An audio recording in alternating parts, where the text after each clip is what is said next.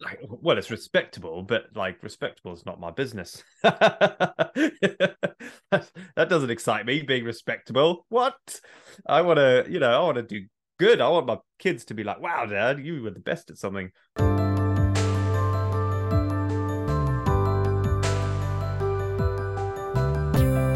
Hey there, friends. Welcome back to the Happy Habit Podcast.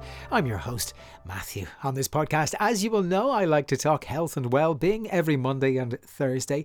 And would you believe we're up to episode number 334 now? Yes, astonishing stuff. Thanks in no small measure to your continued support. And we've been going for the last 3 and a bit years at this stage. Do feel free to check out some of the great interviews in the archive and lots of terrific discussions about subjects that will help make you become a better version of yourself. And free is the operative word because it'll cost you absolutely nothing to like, subscribe, and share with friends and family, and to leave the podcast a positive review. Talking of interviews, I'm joined once more by someone who is such an inspiration. His name is Sean Conway. He is an endurance athlete, adventurer, and world record holder. He completed the ultimate triathlon whereby he swam, he ran, and he cycled the length of the UK. He's also registered the fastest time to bike from one end of Europe to the other, covering a distance of 4,000 miles. And his latest achievement involved breaking the world record for the most consecutive Ironman distance triathlons in a row. He managed a ridiculous 105 in 105 days consecutively. I'm breathless just reading that out. If I can welcome you to the podcast, Sean, and let's start by asking you, where did all of this start? Where did your obsession with pushing your boundaries begin? Well, that answer could be 25 minutes long, to be fair. So I'll make it shorter. So the long story short is I used to be a photographer and then landed up, instead of being this sort of world traveling National Geographic photographer, I landed up being a school portrait photographer. And I did that for nearly 10 years and it made me miserable because all it did was give me money, really. There was zero other fulfillment outside of it. And I also didn't appreciate in my 20s the importance for me to chase things, whatever it is. It's, a hobby. At the moment, it's yoga. I've just decided that maybe yoga is good for me. I did one yoga session on YouTube and was terrible. Honestly, terrible. You'd think I'd be quite fit. Oh, I was shaking, I was falling over, I can't do any of the poses. And that for me is like catnip. If I'm crap at something, I want to be good at it, and not everything. I've tried to learn a million different musical instruments, and that's never stuck with me. But certainly from a physical point of view, that gets me trying to be good at something physically. So I sold my photography company for £1. So you can see behind me there's a Jersey pound note framed on my wall behind me. And because my business partner was from Jersey, and when I sold my shares to him, that's what he gave me, £1. And then that frame cost £4. So it's like minus £3. And then I was like, right, well, I want to go traveling, but I don't, I just didn't want to travel for the sake of traveling. I'd get frustrated and bored, and like it wasn't for me. So I thought, right, what if I attach some random world record to something, might give me something to chase in life. So that was in 2011, sold the business, and 2012 was the first round the world bike race that Vin Cox had sort of was the brainchild behind. And that just piqued my interest. I'd really thought of maybe cycling around the world before I heard about the race. Um, and I thought, well, A, I get to travel. B, if it's a race and I'm going for a record, maybe I'll get some sponsorship and they'll pay for it, basically. Because I certainly wasn't in the position to pay for it myself. Um, and yeah, that kind of was it, really. I sort of got into it because I was a little bit skint. I wanted to do something interesting. I wanted to challenge myself physically and mentally. Like there was a lot of parts to the jigsaw that sort of all came together at the age of 30. when I had that sort of first midlife crisis. I say first because there's undoubtedly going to be a second one at some point. I have started looking at motorbikes on eBay, so Caroline's pretty worried. So yoga and motorbikes. And what, you're in your early 40s now? Yeah, I'm 42 now, so yeah, I'm due another one. I reckon I'm due another one. Well, if we can go back to your most recent achievement, because I was watching you daily online and you were updating this extraordinary escapade that you went on that lasted 105 days. If we can just paint the picture for people, first of all, though, what is an Ironman triathlon in terms of distances? And then how do you string all of those together then to get the world record of 105 and Yeah. 105 consecutive days? So the first thing so the distances are there's four types of triathlon. There's sprint, Olympic, half, full. And Ironman are the company that are the most popular for doing the full. So, you know, everyone says, "Oh, I've done 105 Ironmans," but sort of I actually haven't done an Ironman because that's an official event. But I have done the distance that is the same as an Ironman. Um, and so that's a 2.4 mile swim, so 3.9K swim, 112 miles on the bike, or 180.2 kilometers, and then a marathon at the end, so 26.2 mile or 42.2K run at the end of it. And you got to do that officially in a calendar day with no stops. So what you couldn't do is wake up at midnight, do the swim, go back to bed, for a few hours, then do the bike. And also, it wouldn't work logistically. I don't think that way. You need the full block of sleep to make sure you get good sleep. I think sleep experts might say maybe splitting your sleep up into two sessions might be good, but for me, I don't think it would work. Um, and you're not allowed to for the rules anyway. So you've got the calendar day to do each one, and there's no averaging on this one. So, for example, there's two type of marathon records, as it were. So you could average a marathon a day for 100 days, or you could do an actual marathon a day for 100 days. And those are two very different records because technically you could do double marathon for 25 days, have 3 weeks rest, and do a double marathon for another 25 days, and you'll be averaged 100 over Yeah. 100 days. So this one, there's no averaging. If I miss the cutoff, um, which is actually so the midnight to midnight's the official one, but 17 hours is sort of what the internet thinks you should be doing it under anyway, because that's what an Ironman cutoff is. And truthfully, they're right. You can't be anywhere near the 17 hours anyway. It's not sustainable. You got to be quick enough to get enough recovery to go quick again. Otherwise, you go on a downhill spiral. So so you've got 17 hours to do the 2.4, the 112, and the 26.2, and then you go to bed, eat, go to bed, wake up, and do it again, basically. And you've got no rest days. If you miss a cutoff by 1 mile at the end of the run, it's game over. You can't sort of make up that mile. Let's say I got to 1 minute past midnight and I still had 500 meters left on the run. It's that's it. It's your tickets, your challenge is over. So yeah, you really are fighting to stay in the game every single day. You got to tick all the boxes of endurance, and there's 10 of them, which is planning, experience, fitness, health, food, water or nutrition, hydration, sleep, muscle management, motivation, and community.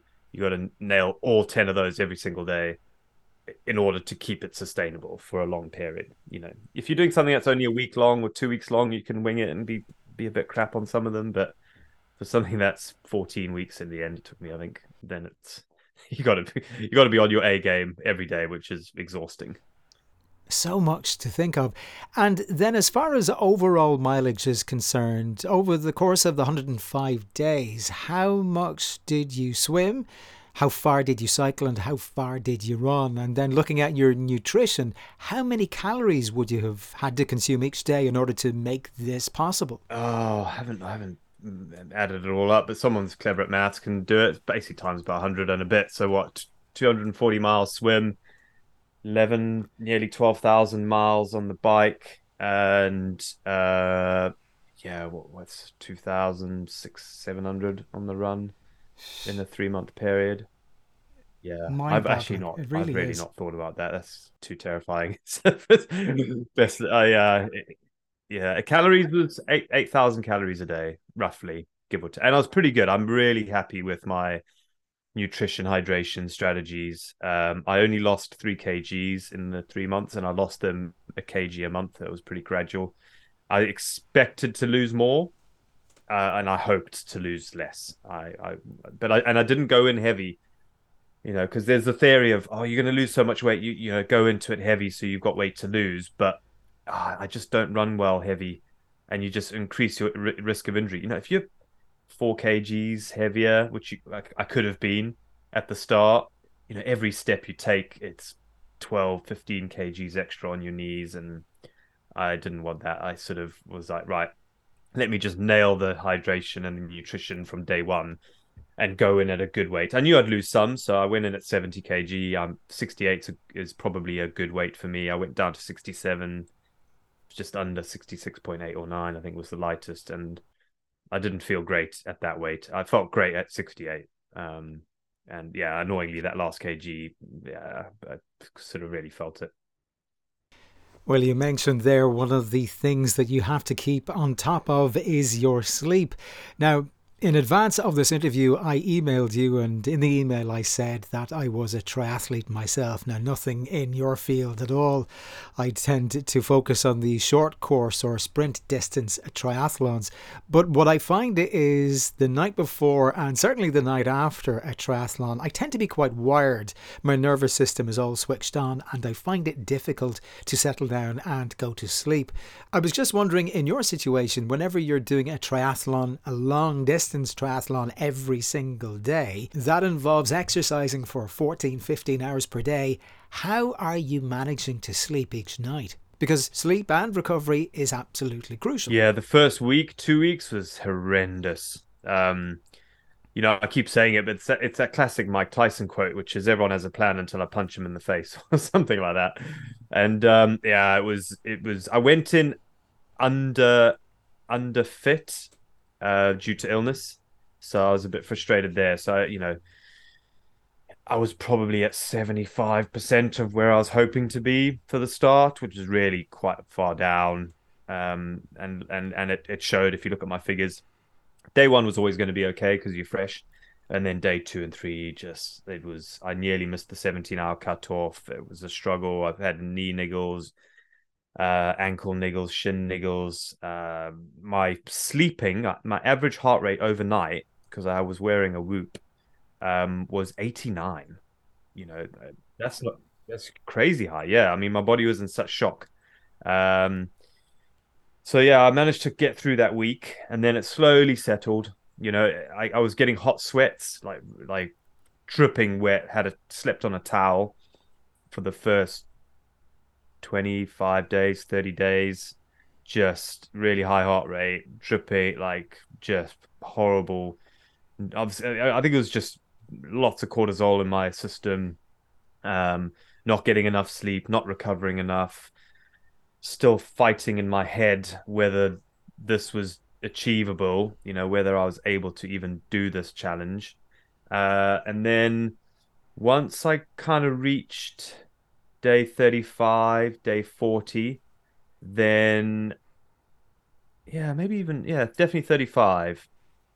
Suddenly I did two things. One is I got rid of my daily physio in favor of sleep, because it was taking an hour of my day, and I just like inherently just thought I think an hour's more sleep is going to do me better than an hour's physio, and it was a risk because it could have led to injury, potentially. Certainly in that first couple of weeks, the daily physio was very needed. There was tightness in tendons and muscles that, had I not managed, would have led to tendonitis, stress fractures, XYZ. But after around day 30, I was feeling in my groove. So I got rid of the physio, had an hour more sleep, game changer. All of a sudden, you look at my times, they started going a bit quicker, and I was feeling better and more motivated, and my mood was higher. And yeah, that extra hour sleep just changed everything. And it also meant I could sustain a slightly faster pace, which then guaranteed me the same amount of sleep the next day. And then I was on this wave. And that was the goal. Because before that, it was borderline whether I was getting enough sleep to do the same time the following day, because eventually you could just get slower and slower and slower and slower and slower until you miss the cutoffs because you're not recovering enough. So yeah, that was important, the sleep thing. And then once after day 30, once I was getting that sleep in my head, I was like, right, I now know, well, it wasn't true, but I had to make myself believe it was true that if I just turn up now, I'm at a physical condition where I know I will finish. If I just turn up, trust the system, don't crash on the bike, and don't get COVID, and let's hope no one in my immediate family dies in a car crash. Those I knew I could finish it. And I think that attitude in my head probably reduced my cortisol levels, made me less stressed, and then I started sleeping way, way better from then on, and that helped. That helped things, and then also little things like I was umming and ahhing between ice baths and hot baths, and eventually I chose the heat over the cold in recovery, and that was I'd get into bed with no muscle ache because of the hot bath. Really helped, really, really helped, um, it's sort of lots of people have worked this out before me, really. And but in my head, I was like, oh, let me try it. Maybe they're wrong. A lot of the people who do deckers and double deckers, they'll swear by a hot bath at the end of the day over a cold one. Um, so yeah, it was doing lots of those little things eventually got me to a place where I knew that actually it was sustainable, and that was such a nice place to be in my head, um, believing it, even though it was not true, because so much stuff could still go wrong. But at least the part of my brain that said you've got this was feeling good, and that's super important, even if you lie to yourself. I'm keen to get into that mind of yours. I'm so fascinated by people who engage in pushing the boundaries of what people think is physically possible. And I suppose I'm just wondering, does the mind supersede physicality? Does the mind facilitate things being physically possible? Or is it the doing of an action that then further persuades the mind that a physical feat is possible in the first place? Which comes first, or which is more important, do you think? They're both equally important. You've got to be on your A game on both, And I wasn't on my A game on the physical because I was ill. I even delayed the start by a week because of chest infection. The whole of January this year, I was ill with three different colds that I got from the kids at school, and yeah, so my head's always been good because I tell myself I put systems in place that make me believe that it's a done deal before I start. So, for example, I printed numbers up to 123 because in my head I'm like, oh, of course I'm going to do this, and also I'm going to carry on because I'm going to feel so good. So I might as well print the numbers now. So I had race caps and race numbers and swim caps up to 123, and again, that was just a little brain cheat for me, going, well, of course I'm going to do it, and I'm going to do it so well, I'm going to carry on. And then just really having everything that I do that was difficult and non-negotiable in 105 days. Not once did I wake up and go, "Oh, I don't want to do this." Not once. My alarm went off at 4:29 every day, and I was like, "Well, this is when I get up because if I don't, it's game over." Like it was a non-negotiable, like brushing your teeth or putting your clothes on when you leave home, like or lock your front door. It's just you just do it, right? You don't question brushing your teeth every day. Um, and that's what I did. I made everything a non-negotiable. And when it's a non-negotiable, you sort of don't get stressed out about it. Do you get stressed out about not going to the moon? No, I don't, because I know I'll never go. So it's like, well, it's just not in my realm of life, so I'm not going to get stressed out about not going to the moon. And it's the same with this. I'm not going to get stressed out about waking up and having to do a full iron because it's just what I have to do. Like it's just my job. Like, and that's how I treated it, and that really helped. And and yes, you were sort of asking whether the brain makes the body perform better and elsewhere. They both work together. Yes, when I was down on pace, I struggled a little bit in my head because I wanted the chase and I liked being faster today than yesterday. And then also equally on a day when I knew Caroline was struggling with the boys, or one of the boys was ill and wanted their daddy, and I wasn't around. Yeah, I performed slightly worse, and that's I knew that would happen, and it's just how much would that have affected me. And luckily, yes, I was slower on those sort of days when my head wasn't in the game as much. But I was still fast enough, so that was all that matters. As long as for me, 14 hours was a good time to sustain every day. And some days I was a bit quicker, and some days I was slower. But luckily, I was never much slower than 15 hours. Once I hit, I can't remember, the 30s or 40s, I think. From a physical perspective, you showed an extraordinary durability over the 105 days, and we can touch upon your durability secrets if we can. But around about day 60, you experienced a debilitating hip injury that really could have derailed your objective entirely. I want to know, how did you manage to get through that period, that physical pain? What exactly are you saying to yourself in your mind when you're in that pain, when you're immersed in it, and especially when you're running? Yeah. So there's two types of pain for me. One is pain that's just pain, so a blister, for example. I got very few blisters. I never get blisters actually. Even when I ran the length of Britain, 1,000 miles, didn't get a blister. My technique's pretty good. I've worked really hard on my technique with a guy called Shane Benzie, who wrote a really good book called The Lost Art of Running. He went out into Kenya and just was like, why are these guys so good? Where they're planting their feet in relation to their body, how they're running with their arms. If you ask any Kenyan where their waist is, they'll tell you it's up by their ribs. That's where you run from. That's where you pivot, up by your ribs.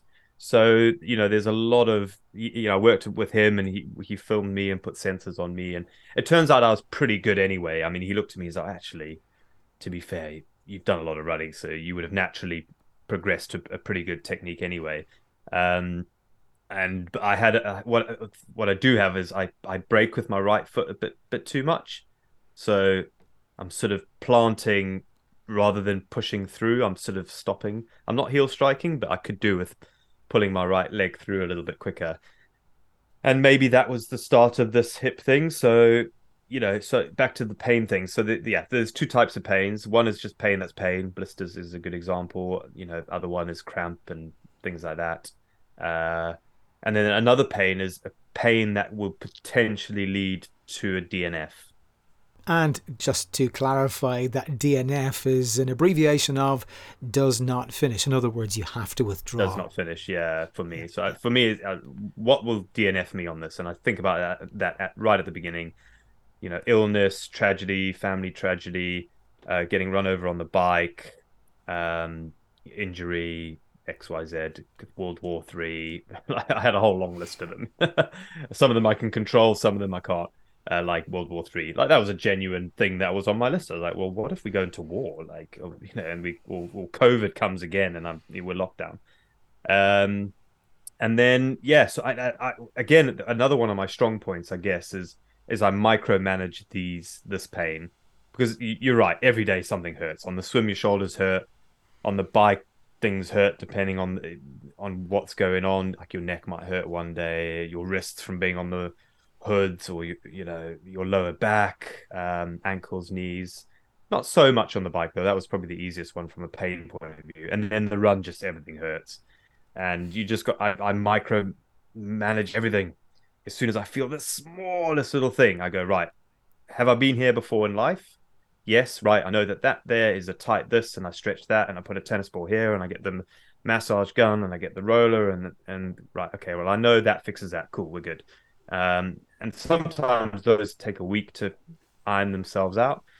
And then other times I got a new one, and I was like, "Whoa, this is new now. I've not had this one before." So I'd speak to my physio, and then he would say, "Right, well, let's tape this, and let's put that there, and let's do this stretch, and let's release this." And I get it done early on. Within the first 10, 15 minutes of feeling it. If I have a grain of sand in between my toes, I never go, it'd be fine. It's never fine. So shoe off, sock off, get that out, carry on. If I feel slight rubbing on my heel, there's a couple of times where I got a heel blister and a bit on my toe, especially if I hadn't cut my toenails um, early enough. Sometimes you leave it for a day longer than it needs to. Then you got that little extra tenth of a millimeter growth, which then pushes your toe a little bit further down to the bottom of your foot, even though it's hardly anything, but it's now the point at which skin touches your shoe and you start getting a blister.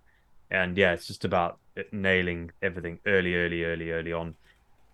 And then once you know that it's just pain, you just deal with it. I very rarely took heavy. I actually took no prescription pain medicines, nothing, because I was too scared of that. I took paracetamol now and then, and then I did take ibuprofen again, very rarely.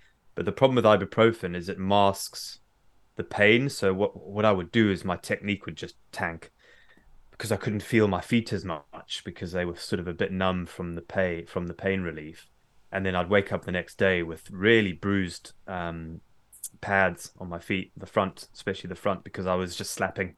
I'd be running a bit quicker because I feel good, so I would slap it, and it never worked. So on those days where maybe I was thinking about doing the ibuprofen, uh, which again was rare, but I was like in my head, I was like, right, well, the hip is really painful now. So do I deal with the hip pain now and then I know my technique's at least going to be okay, uh, and I'm not going to run too hard on it, or do I sort of take the pain relief for the hip and then potentially it gets worse because I run too hard on it, or I pick up something else in my ankle again because I'm running too hard. But then the flip side is also if you feel the pain in your hip, that in itself can change your technique, which can lead to something else as well. So there was a bit of a balance there, but for the most part, I just dealt with the pain and just kind of just is what it is. I've felt it before. It's nothing new. Been, been doing this for 12 years. So I thought, well, this is actually not as bad as that time I got chased by tornadoes in America, or so you got my sort of my bar was quite high, I guess, as it were. Okay, so just so as I can understand, it's familiarity with discomfort and then managing that discomfort and mitigating that discomfort both physically and mentally. Absolutely, yeah, absolutely. Managing it and trying to work out whether it's going to lead to something long term or something where I have to like DNF or makes me so slow that I'd miss the cutoff. And again, you just might and what can fix it? Is taping going to fix it? Is stretching going to fix it? Is an ice bath going to fix it? Is a hot bath going to fix it? Is hydration fixing it? So hydration fixes not a lot, but it can take away a lot of the those tension pains because you just dehydrated. So you just have some electrolytes, drink more water, and sometimes that can fix that one. Not always, but it can certainly if you're starting to feel a bit rubbish and you are dehydrated when you hydrate, it sometimes will kind of get rid of it. So at this stage, we are now 3 weeks removed from the end of your 105 long distance triathlons in 105 days. How are you feeling at this point? Because I hardly think that you've recovered even after 3 weeks. No, the first week I felt good actually. The first couple of days I was like, actually, I feel great. What's going on? And then I think like it was the third or fourth day, all of a sudden my body was realized it's over, and I just and that was hard. And then I thought the graph would be tank, feel really bad, and then slowly feel better. But actually, it was the other way around. I actually started to feel worse and worse and worse up until last week, and last week was really bad. My hip issues come back. So it sort of got better and now it's come back. So that's frustrating. I think it's a technique thing. So I've been riding my bike again with some of the regulars, and I've yeah, it's definitely I'm doing something on the bike that's using this front high up muscle, quad muscle, instead of engaging a bit of hamstring and glute. So I need to work on that somehow, which is very frustrating. So yeah, no, it's been terrible. I'm just exhausted the whole time. Even though I'm sleeping okay, I've started yoga, which I've never done before, and I've poo-pooed yoga for a long time, and I'm eating my I'm, eating my own words now because really it's been revolutionary. I get up at 5:30 in the morning, and do half an hour of yoga, and then have another half hour of just chill time before the kids wake up. And oh, I love it. Yeah, I'm hooked now. Because as I said earlier, I'm crap at it, and I hate being crap at something. So now I'm like, brilliant, let's go, right. And but I'm doing the classic, you know, male athlete thing of like, right, what's the longest yoga? It's like 3 hours of yoga, right? Just go on that one.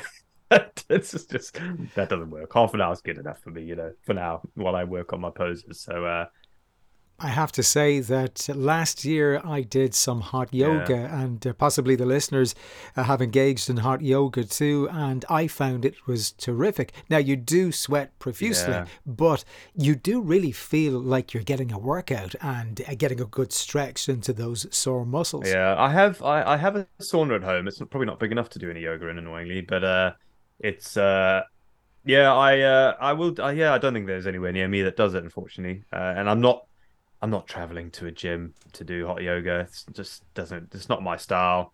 I want to do it when I do it. I want to be quite spontaneous. So I try and do everything at home. So at home, I have a watt bike and I have a treadmill. I have a little mini bench with some weights. Even though I don't do a lot of strength training, I probably should, but I find it boring. I'd rather just go out for a run. But maybe this is why I've got my hip issues, to be fair.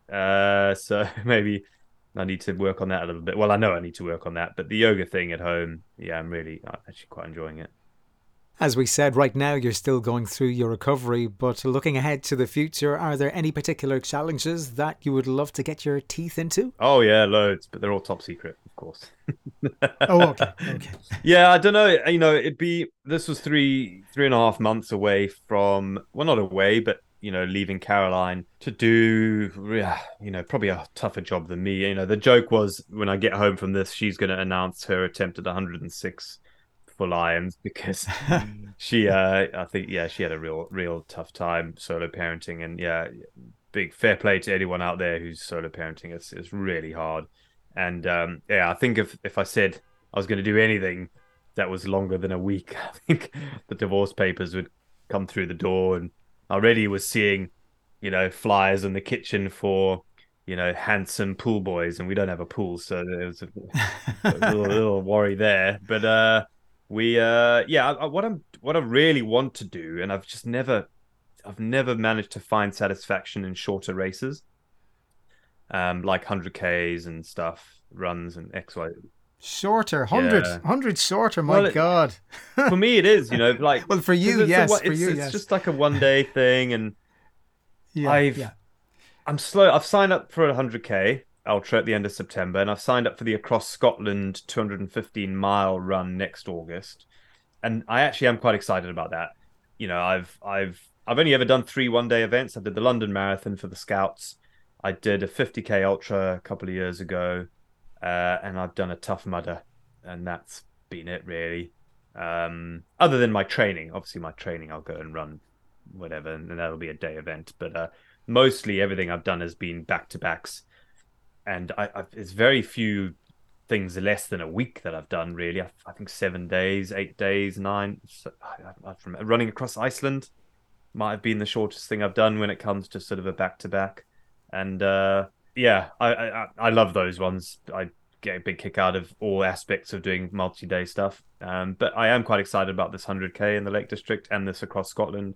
I've put myself on the wait list for the Strath Puffer mountain bike, 24-hour mountain bike in Scotland in January, which is epic. It's always sold out early on, but I'm just hoping someone drops out, so my name's on that.